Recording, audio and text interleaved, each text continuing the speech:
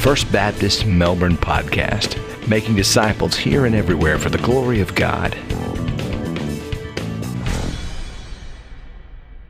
If you have your Bibles, and I hope you do, would you turn with me to Acts chapter 27? Acts 27, that was just read for us. I don't know what stories maybe come into your mind when you think about that word shipwreck.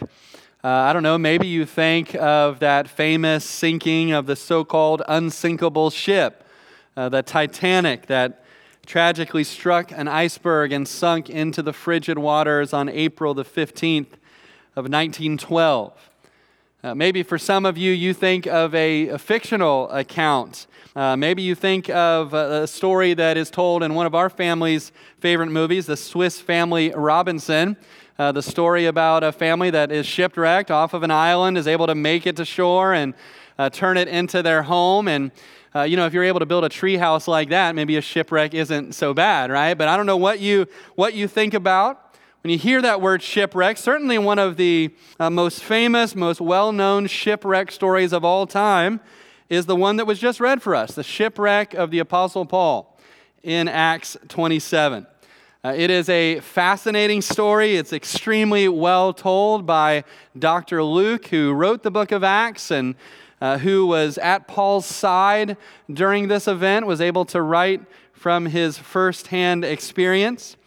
But oftentimes people have asked, why did Luke include such a lengthy tale of a shipwreck in this book of Acts, which is really the story of the church and the story of the gospel message spreading, and he takes a whole chapter to tell the story of this shipwreck. Certainly it does add excitement to the book of Acts, but that is not why it is included. It is not included here just to add interest.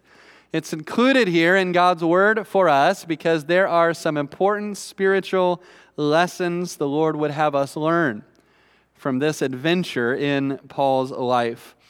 Now, what I want to do first is I just want us to hear this story. I know it was read for us a minute ago. I want us to walk through this story together. And after we've done that, with the time we have left, I want us to think about some of the lessons that we can learn from it. When chapter 27 of Acts opens, the Apostle Paul has already been in Caesarea for more than 2 years. We saw how eventually he made his appeal, as was the right of every Roman citizen to do, made his appeal to have trial before Caesar in Rome. Some time had passed while the Roman governor Festus was arranging travel for Paul, but now that travel had evidently been arranged. And so as chapter 27 opens, it is now time for Paul to embark on his journey. Verse 1 says that he is escorted by a Roman centurion named Julius. And Julius shows Paul kindness and respect really from the very beginning. But certainly by the end of this story, his trust and appreciation for Paul would only increase. Well, Julius had other prisoners in his care as well on this journey. We also find out in verse 2, Paul was able to sail with a couple of his Christian friends. Aristarchus from the church at Thessalonica went with him. And because Luke uses the word we in verse 1, we know that, again, he was a part of this journey as well. And we don't know how Luke and Aristarchus were allowed to travel with Paul. It's possible that they just paid the fare, that they were paying customers aboard these vessels. But in any event, what a comfort it must have been to the Apostle Paul to have godly, encouraging friends at his side during this ordeal. And if God has blessed you with some godly, encouraging Christian friends, make sure that you thank God for that. Because when he gives us friends who encourage us in our walk with the Lord, that is one of the greatest blessings that God gives us in this life. The first boat that they get on is a small coasting vessel, and they sailed first to the city of Sidon. You can see it on this map. They left Caesarea, where Paul had been for 2 years. They stopped in the city of Sidon. We'll just leave this map up for a bit as we walk through these verses together and hit some of these points along the way. But it was in the city of Sidon that the Roman centurion Julius gave Paul the kindness of allowing him to visit some of his Christian friends in the city. who gave him provisions and helped Paul on the rest of his journey. And then they got back on the boat and they sailed around the island of Cyprus and stopped there in the port city of Myra. It was there in Myra that they got on board a second ship, a much larger ship that was from the city of Alexandria in Egypt. And this was a large imperial grain ship. Typical size for this kind of ship would have been 140 feet long. As we'll see, it was able to hold nearly 300 passengers. But even though they were on board such a large ship, that didn't mean that it was going to be an easy journey. And you start to see hints of that. Even in verse 7 and 8, you see that repeated phrase, with difficulty. And they continued on their journey, but it was with difficulty that they finally made it to the south side of the island of Crete, to that port city of Fair Havens. And it was there in Fair Havens that the first really bad decision was made in this story. And that bad decision was not listening to the Apostle Paul. They had already lost a lot of time because of the winds being against them, and now they were wasting more time as they had to wait on the island for favorable winds. And so it says in verse 9 that the fast had already passed. Now that word fast is a reference to the Jewish Day of Atonement, which came about anytime between the end of September and early October. This particular year, it was held on October the 5th. And so because this Day of Atonement had already passed, it was likely now mid-October by the time they set sail from Fair Havens. It was already dangerous to travel in the Mediterranean Sea in the month of October. By the time you got to the second week of November, pretty much all sea travel stopped across the Mediterranean Sea until the end of winter. And so they only had just a few weeks left. It was dangerous to make this voyage, and so Paul, who has already done quite a bit of sailing at this point in his life, we know from his letter to the Corinthians, he had already had 3 other shipwrecks before this shipwreck. Can you imagine that? And apparently he could see another one coming on. And so he warns them and says, we should not leave the city of Fair Havens. We should stay here. If we do continue on this trip, I foresee it's going to end in the loss of cargo. It's going to end in the loss of life. Now, to be clear, this was not a revelation from God that he had received at this point. This is just Paul giving his wisdom and his counsel from his own experience traveling on the seas. As it turns out, God would later send an angel to Paul and tell him that there actually would not be any loss of life on this trip. And so Paul ended up being wrong on that part of it, but he definitely wasn't wrong on the fact that they should never have left from the city of Fair Havens. But Paul was overruled by the professional sailors on the ship. They did not feel like Fair Havens was a fair enough haven for them to spend the winter at.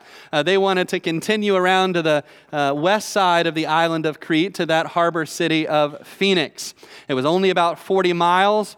They thought they could make it as they just stayed close to the coast of the island and worked their way around. And Julius, who is the Roman commander, was really the captain of the ship because of his role. And he made the decision to listen to the professional sailors instead of to listen to the Apostle Paul. He had not learned yet that he needed to listen to Paul. The Apostle Paul had such a close walk with God. I think I probably would have listened to Paul on any subject that he spoke about. If he told me where the best smoothie place in town was, I probably would go check that out, right? But Julius had not yet learned to listen to Paul, to trust his judgment, and so he probably thought, we can make it. The sailors think we can make it. Let's just go for it. And at first they thought it was going to work out for them. It says in verse 13 that at first there was a soft, gentle, southerly breeze across their faces. They thought, this is perfect. We just have to make it around the Cape, and then it's just a few hours more, and we'll be there in the city of Phoenix. No problem. But in verse 14, everything changed. A great storm arose called a Euroclydon or a Euroquilin, which is translated a northeasterner. This was a storm that sailors on the Mediterranean Sea greatly feared. It could come out of nowhere without warning, just as it did here. And the storm was so fierce, they were not able to sail against the wind. They just had to let the storm take them wherever it would.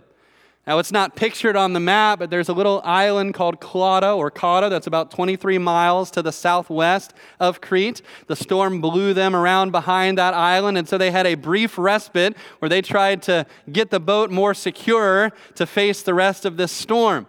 And you read in verses 16 and 17 some of the things that they did. They brought the skiff, the little John boat, onto the main boat because they didn't want it to bang against the ship and cause damage. They also lightened the load a little bit. They put out a drift anchor, but none of this would suffice because in verses 18 through 20, things didn't get any better. The storm got worse and worse. They lightened again as much as they could, their cargo, their tackle. But the storm was so severe that days went by and they did not see the sun or the stars, which in the days before the advent of the compass meant they had no idea where they were at all. They were lost at sea. And so at the end of verse 20, Luke says, all hope that we would be saved was finally given up. One person put it this way: they had no gear, no stars, and no hope. And it's at this low point in the story when the Apostle Paul steps forward on the boat and has something on his heart that he wants to share with all the other passengers. Of course, the storm is still raging at this time. As you picture this in your mind, the wind is howling, the waves are coming over the sides of the boat, and Paul is probably yelling to be heard over the sound of the storm when he says in verse 21, and I love the way that he begins this conversation because it's the way that, unfortunately, many husbands begin their conversations with their wives, right? He said, you should have listened to me, right? Wives, isn't that the way sometimes your husbands begin, right? That's what he was saying. Basically, I told you so. I don't think that Paul was saying that just to kind of rub it in their faces that they should have listened. I think what he's doing is trying to build some credibility with hundreds of people that hardly knew him so that they would listen to the message that he was about to give them, which was a message of hope and encouragement from God. Look at what he said in verse 22. And now I urge you to take heart, for there will be no loss of life among you, but only of the ship. Now this is different, again, than what he had predicted before, because this time it wasn't just Paul saying what he thought. This was a message that came straight from God, and he says so. The night before, an angel stood beside me, and the angel said this to me. Look at verse 24. Do not be afraid, Paul. You must be brought before Caesar, and indeed God has granted you all those who sail with you. You know, God had told Paul before that his sovereign purpose in his life was that he would make it to Rome, that he would testify in Rome about Christ. And now, the night before this, God reinforces that message by sending an angel to say that to Paul again. You're going to make it to Rome, Paul. And not only that, but I've granted you the life of every other person on board. Probably that was in response to Paul's prayer for the life of every other person on board. And what a promise this was from God. And so again in verse 25, he tells them again, take heart, be of good courage. But then he tells them that before it's all over, we're going to run aground on an island. The rest of the chapter plays out exactly as Paul said that it would. In verse 27, it says that for the next 14 days, that's a fortnight for the video game players out there, for 14 days, the storm blew them all over the central Mediterranean Sea, which in Paul's day was known as the Adriatic Sea. And then finally, after 14 days, right at about midnight, the sailors could sense that they were getting close to some land. Now, we know now that they were passing less than a mile away from a point off the island of Malta that is known as Cora. They could hear the breakers as the waves crashed against the rocks at that point. Had it been daylight, they could have seen it with their eyes, but nonetheless, they could hear it. They knew they were getting close to land, and so they took a sounding to see how deep the water was. First one came back 20 fathoms. That's 120 feet deep. They waited a little bit, took another sounding. It came back at 15 fathoms, which was 90 feet deep. And so they could tell we are quickly getting shallower. We are quickly getting closer to land. And they knew that it would be dangerous to continue and to go any further at night when they could not see where they were going. And so they put 4 anchors out the back, the stern of the ship, to hold them securely And it says that then they just prayed, these Gentiles who did not know the one true God, prayed to whatever God they could think of for the daylight to come. And the next few verses tells us that some of the sailors weren't willing to wait for the daylight to come. In verses 30 through 32, we read that some of the sailors tried to take the little dinghy, the little John boat. They acted like they were going to use it to put some more anchors out. Really, they wanted to use it to try to get to land on their own. This was a super selfish thing to do, and Paul reports that to the centurion. He sends the soldiers, and they, probably in a little bit of a rash move, cut all the ropes to the dinghy and let it fall into the sea. Probably could have used that the next day when they had beached the boat. But perhaps the soldiers felt like letting that skiff go was the only way to make sure the sailors stayed on board. Well, just before dawn, Paul speaks up again. Look at what he says, verse 33 and 34. As the day was about to dawn, Paul implored them all to take food, saying, "Today is the 14th day. You have waited and continued without food and eaten nothing. Therefore, I urge you to take nourishment, for this is for your survival, since not a hair will fall from the head of any of you." And you can imagine over the 2 weeks as they endured this storm that they were either too seasick or just too busy trying to stay alive for them to even think about eating. And so Paul tells them they needed to eat something. They needed to take some nourishment before the next day would come. But then he also encourages them and reminds them of God's promise of protection. He uses a Jewish expression to drive that point home. He says, "Not a hair will fall from the head of any of you." I love that Paul says that. Obviously, though, God never made me such a promise that no hair would fall from my head. Not that I'm bitter about that or anything, but he encouraged them, reminded them of God's protection of them and how he would watch over them. And then he took bread and he broke it.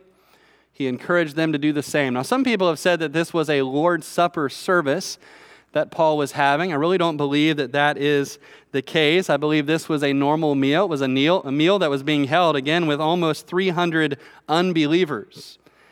But I believe that Paul, by eating that food and leading them to do that, was showing his gratitude for God. He was also showing his faith in God, that God was going to lead them through this. As one person put it, this wasn't a sacred meal, but it was a sacred moment that Paul had with all of the men on board that ship. And so when the dawn came and the sun had risen, all 276 passengers on board had finished their breakfast. They made final preparations.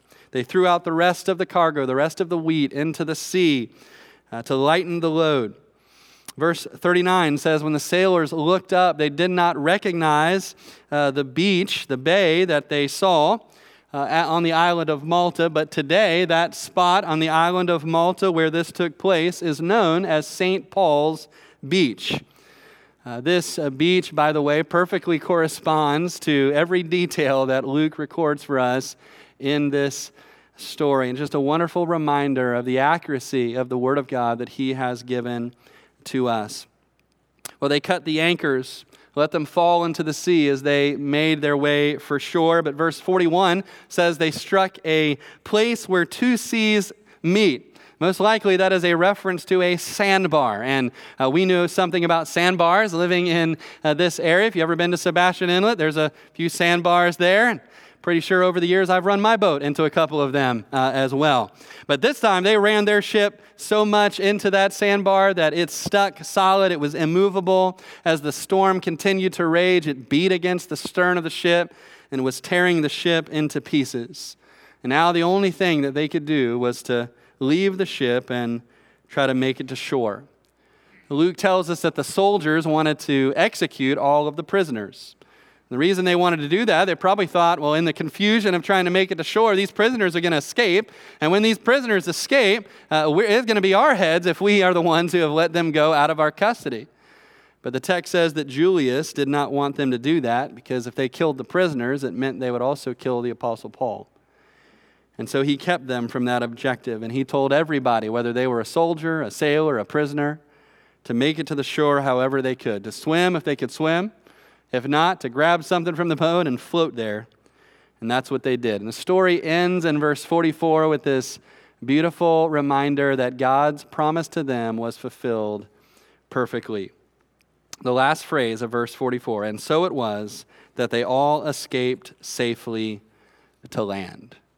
Well, that is the story, and again, it is an incredible story. But also, as I said at the beginning, this story is not just here because it's exciting or because it is enjoyable to listen to. It is in our Bibles because God wants us to learn something from it. And really, there's more to learn from this story than we have time today to discuss. But I want to share with you 3 spiritual lessons that we can learn from Paul's storm-tossed journey. And here's the first lesson. It's a lesson that really should almost go without saying, but it's important to remember that storms and shipwrecks are a part of the adventure. The storms and shipwrecks are a part of the adventure. You know, the series we're in, again, is called The Adventure. And you can see that on the front of your worship guide, that little tagline there that says there's no more exciting life than the one spent following Jesus. And of course, that is true. There is no more exciting life than when we follow him. We don't know when we set out to follow him how he's going to use us, where he's going to take us, the impact that our life can have on others. What a blessing it is to be able to walk through life with the God who made us, the God who has saved us. It's an exciting journey. But also, we are not told. Jesus never promised us a storm-free, shipwreck-free, trial-free, problem-free life. Paul told the other people on board the ship, we must run aground on a certain island. And you know what? In our lives, we're going to run aground on a few islands too. We're going to have some storms. We're going to have some shipwrecks. We're going to have some trials.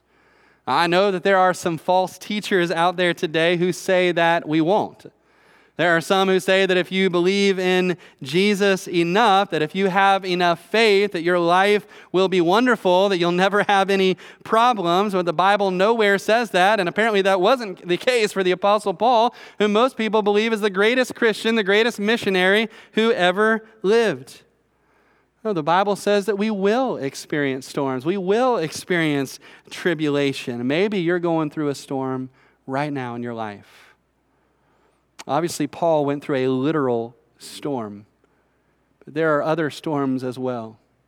Other kinds of storms. You know, when relationships fall apart, that feels like you're in the middle of a storm.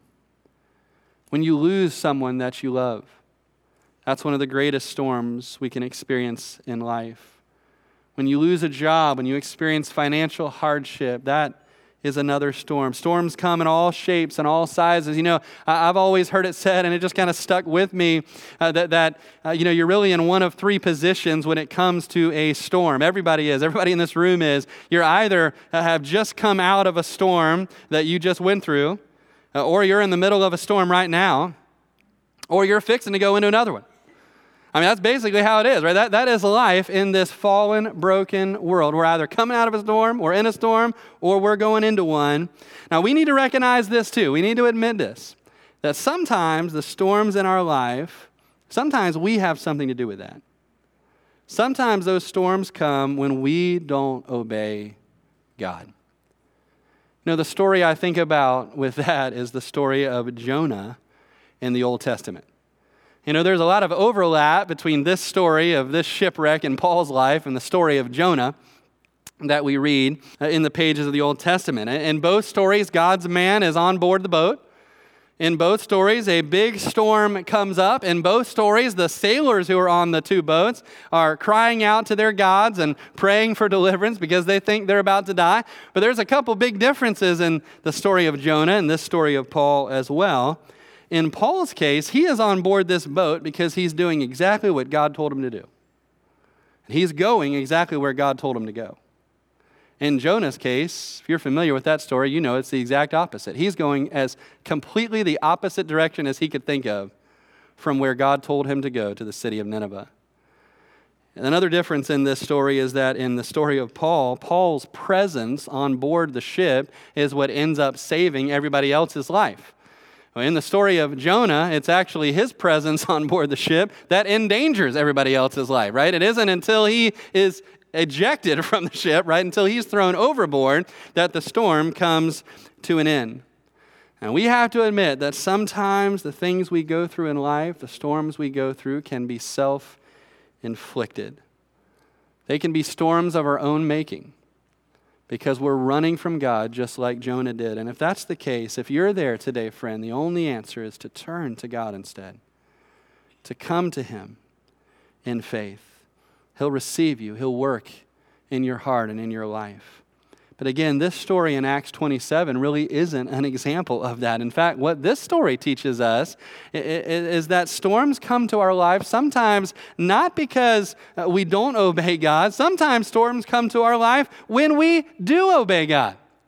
And that's what happened here with the Apostle Paul. He wasn't running from God. He was running with God. He was on mission with God. He was going exactly where God told him to go, and yet he finds himself on a ship with a terrifying storm all around him that lasts for weeks, a storm that is so fierce that even the professional sailors on board all think that they're about to die. And by the way, even after this shipwreck, it doesn't stop for Paul. We're going to read about this next week. So he washes up on the island of Malta, and next week he gets bitten by a venomous snake, and everybody thinks he's going to swell up and die. These are the kind of things that happen to Paul. And like I said, this isn't even his first shipwreck. He's already had 3. Can you imagine that? 4 shipwrecks now he's had in his life. Listen to these words that he wrote in 2 Corinthians 11 about some of the things he experienced while he was serving God. Are they ministers of Christ? I speak as a fool, I am more. In labors more abundant, in stripes above measure, in prisons more frequently, in deaths often. From the Jews 5 times I received 40 stripes minus 1. 3 times I was beaten with rods. Once I was stoned. 3 times I was shipwrecked. Now 4. He says, in night and day I've been in the deep, in journeys often, in perils of water, in perils of robbers, in perils of my own countrymen, in perils of the Gentile, perils of the city, perils in the wilderness, in perils in the sea, in perils among false brethren, in weariness and toil, in sleeplessness often, in hunger and thirst, in fastings often, in cold, in nakedness, besides the other things, what comes upon me daily, my deep concern for all the churches. And here's the point. Paul experienced all of that while he was busy faithfully doing what God told him to do. And sometimes, friends, that will happen in our life as well. You'll be busy serving God, doing what he has told you to do, and you find yourself in the middle of a storm. And we don't always know why. We don't always know why in God's providence he allows those storms to come. But one thing we do know, as believers, we are not adrift at sea. Here's lesson number 2 that we have to remember and take to heart. God's promises are like anchors for our soul in the middle of the storm. You know, all throughout this harrowing adventure, there was one person on board this ship who seemed to handle things differently than everybody else. Right? At a certain point, even the sailors lost it and tried to take the John boat and save their own life. Right? At a certain point, the soldiers also tried to do the same thing. Luke says that there was a moment when basically all of them had lost their hope. But there was one person on board who never lost hope. There was one person on board who had a peace and a calmness in his soul, no matter how much the waters and the storm raged around him. One person who was able to stand up and encourage everybody else, and that one person, of course, was Paul. Now, why was Paul able to be so calm and so at peace in the middle of this tremendous, life-threatening storm? It is because Paul had an anchor in his soul that they did not have. And Paul's anchor was God and his promises to him. Now, in this instance, Paul had been given a very specific promise. In fact, that promise was first given back in Acts chapter 23 when Paul was being held at the Antonia fortress in Jerusalem. And one night the Lord Jesus came and stood beside him. And this is what it says in Acts 23:11. But the following night, the Lord stood by him and said, "Be of good cheer, Paul, for as you have testified for me in Jerusalem, so you must also bear witness at Rome." And I can just imagine how over the next 2 years, Paul hung to those words and clung to those words like an anchor, this promise that God had given him, that no matter what happened, no matter how long he stayed in custody at Caesarea, there would be a day that he would make it to Rome. Now here he is more than 2 years later. He's on board this ship in the middle of a storm, and God is gracious enough to come to Paul and remind him of that promise. Has anybody here ever needed a reminder of one of the promises of God? Right? We've heard some of the promises in the past, but sometimes we need to hear a reminder. Paul needed that reminder, and God brought it to him in the middle of the storm. And he said to him again, don't be afraid, Paul. You must testify before Caesar. You are going to make it to Rome. That was an anchor in Paul's soul, the promise he had received from God. Now here's the question. Do we have any anchor points like that? Have we been given any promises from God that can be like anchors in our soul when we find ourselves in the middle of a storm? Well, obviously the answer is yes. The whole Word of God is filled with promises from Him to us. I'm just going to take time here today just to share 4 of them. You know, there's a certain part of the story where they threw 4 anchors out the back. And with that in mind, let's think about these 4 promises out of all the promises God has given. They can be like anchors for our soul. Here's the first anchor point. We have the anchor of God's sovereignty. If there is one primary lesson in this story, it is that God is absolutely sovereign over everything. Everything that God says will happen in this story happens. God says that not one of them is going to die, not one of them dies.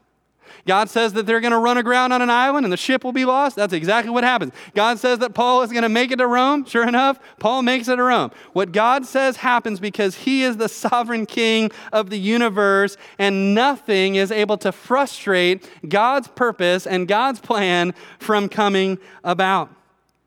And you know, no matter what we go through in life, we've been given a promise from our sovereign God that He is at work in every detail of our life. This is what it says in Romans 8:28, such a familiar verse. Maybe somebody needs to hear this verse again today. And we know that all things work together for good to those who love God and to those who are called according to His purpose.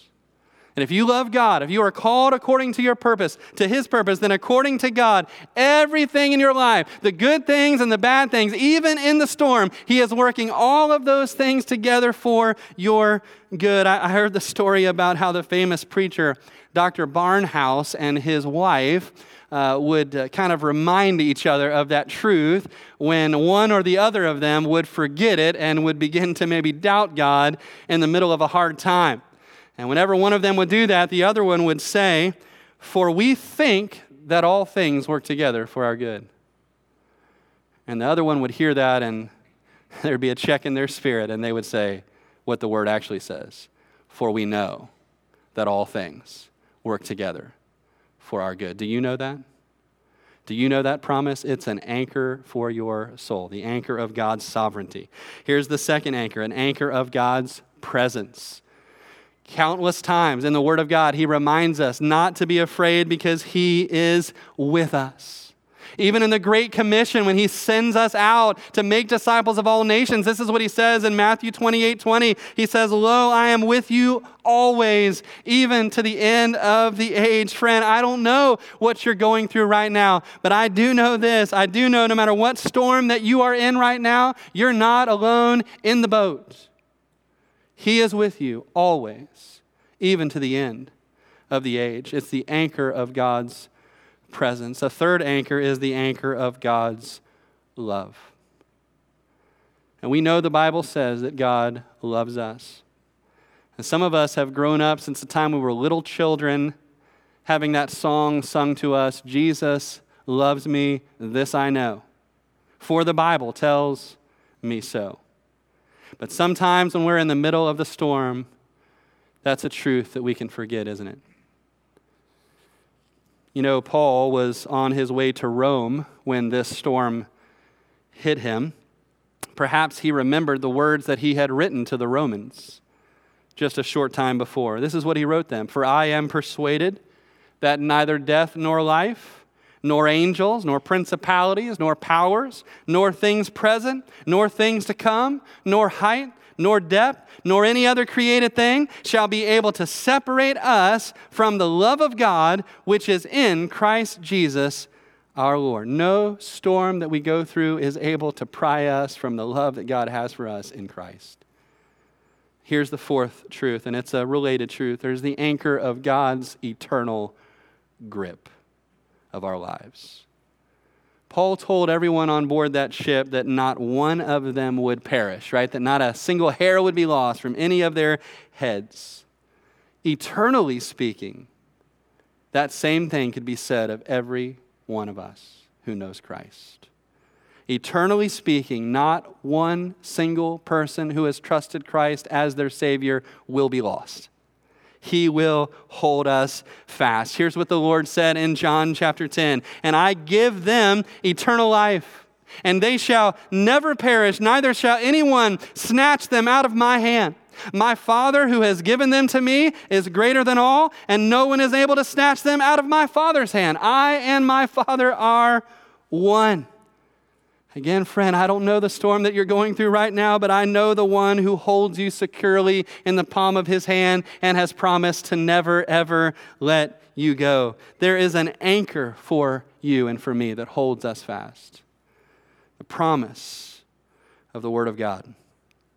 One final lesson I want us to see here. We only have a minute or two to spend on this, but don't miss this truth in this story. Our faith in God as His children in the middle of the storm will impact everyone else who sails with us. Now, this really could be an entire sermon in itself to unpack this truth, but do you notice that on this ship, Paul is there with 276 people. As far as we know, 273 of them do not know Christ. So he is surrounded by unbelievers who do not know the Lord, and yet Paul's faith in God in the middle of the storm is able to strengthen them and encourage them.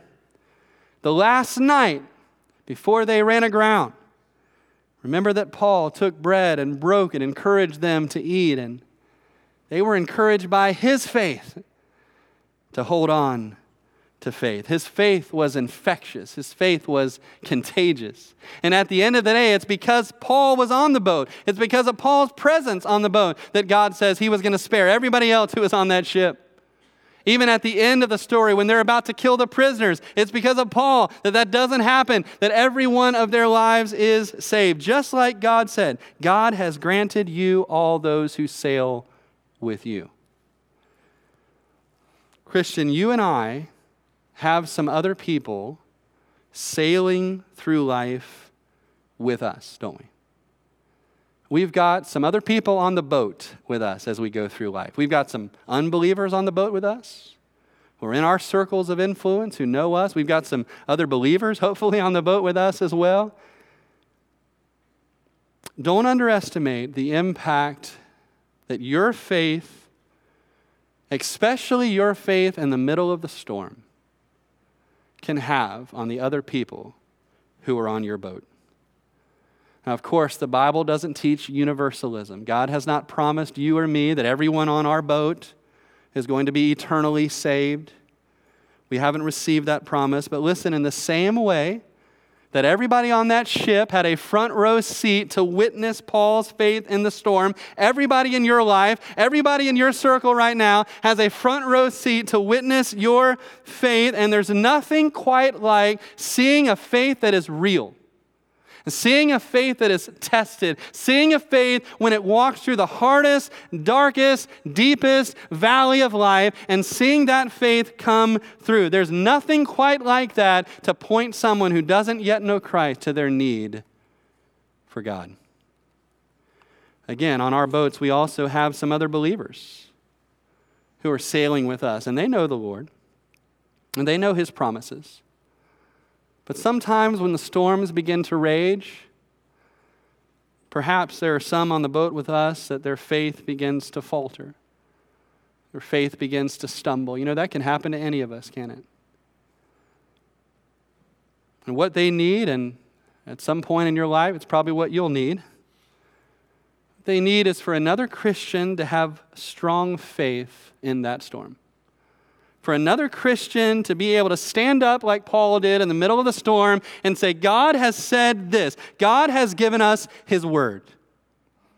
And I believe it will be exactly as he said. What they need. And maybe it's a brother or sister in the Lord. Maybe it's your own husband, your own wife. Maybe it's your child. Maybe it's your parent who's having trouble believing in that moment. Sometimes what they need is for you to say, I believe in the promise of God. I believe he will hold us fast. And if you're having trouble believing right now, then you just hang on to my faith for a minute. And I'll believe for the both of us. There will be storms that will come. We all know that. But in the middle of the storm, let's make this our prayer. This really just ties together everything we've seen this morning. Let's pray this. Sovereign King, you are with me in the storm. Your purpose will be done. You love me. You hold me secure. And because your promises are true, give me the grace to weather this storm with an infectious, contagious faith. Let's pray. Oh, Father, you are our sovereign King. Father, I pray for anyone in this room right now that doesn't yet have Christ as that anchor for their souls. I thank you, Lord, that your Son has come, that he has lived, that he has died for our sin, that he's risen again on the third day. I pray today there might be one who just from their heart, even now, would cry out to you, ask for your forgiveness, ask for your Son Jesus to come into their heart and their life, to save them, to make them new. Father, I pray for my brothers and my sisters who do know you at this moment, who have the hope of heaven as an anchor for their souls. But Lord, maybe they're going through a storm right now that feels like more than they can bear. I pray you lift them up. Give them your peace. Give them your strength. Surround them with other believers who can hold up their arms when they're weak. Father, we know there's other people on the boat with us, watching us in the storm. Father, give us the grace to have a faith that is contagious and infectious, that points them to the hope that's found in you. We ask it in Jesus' name. Amen.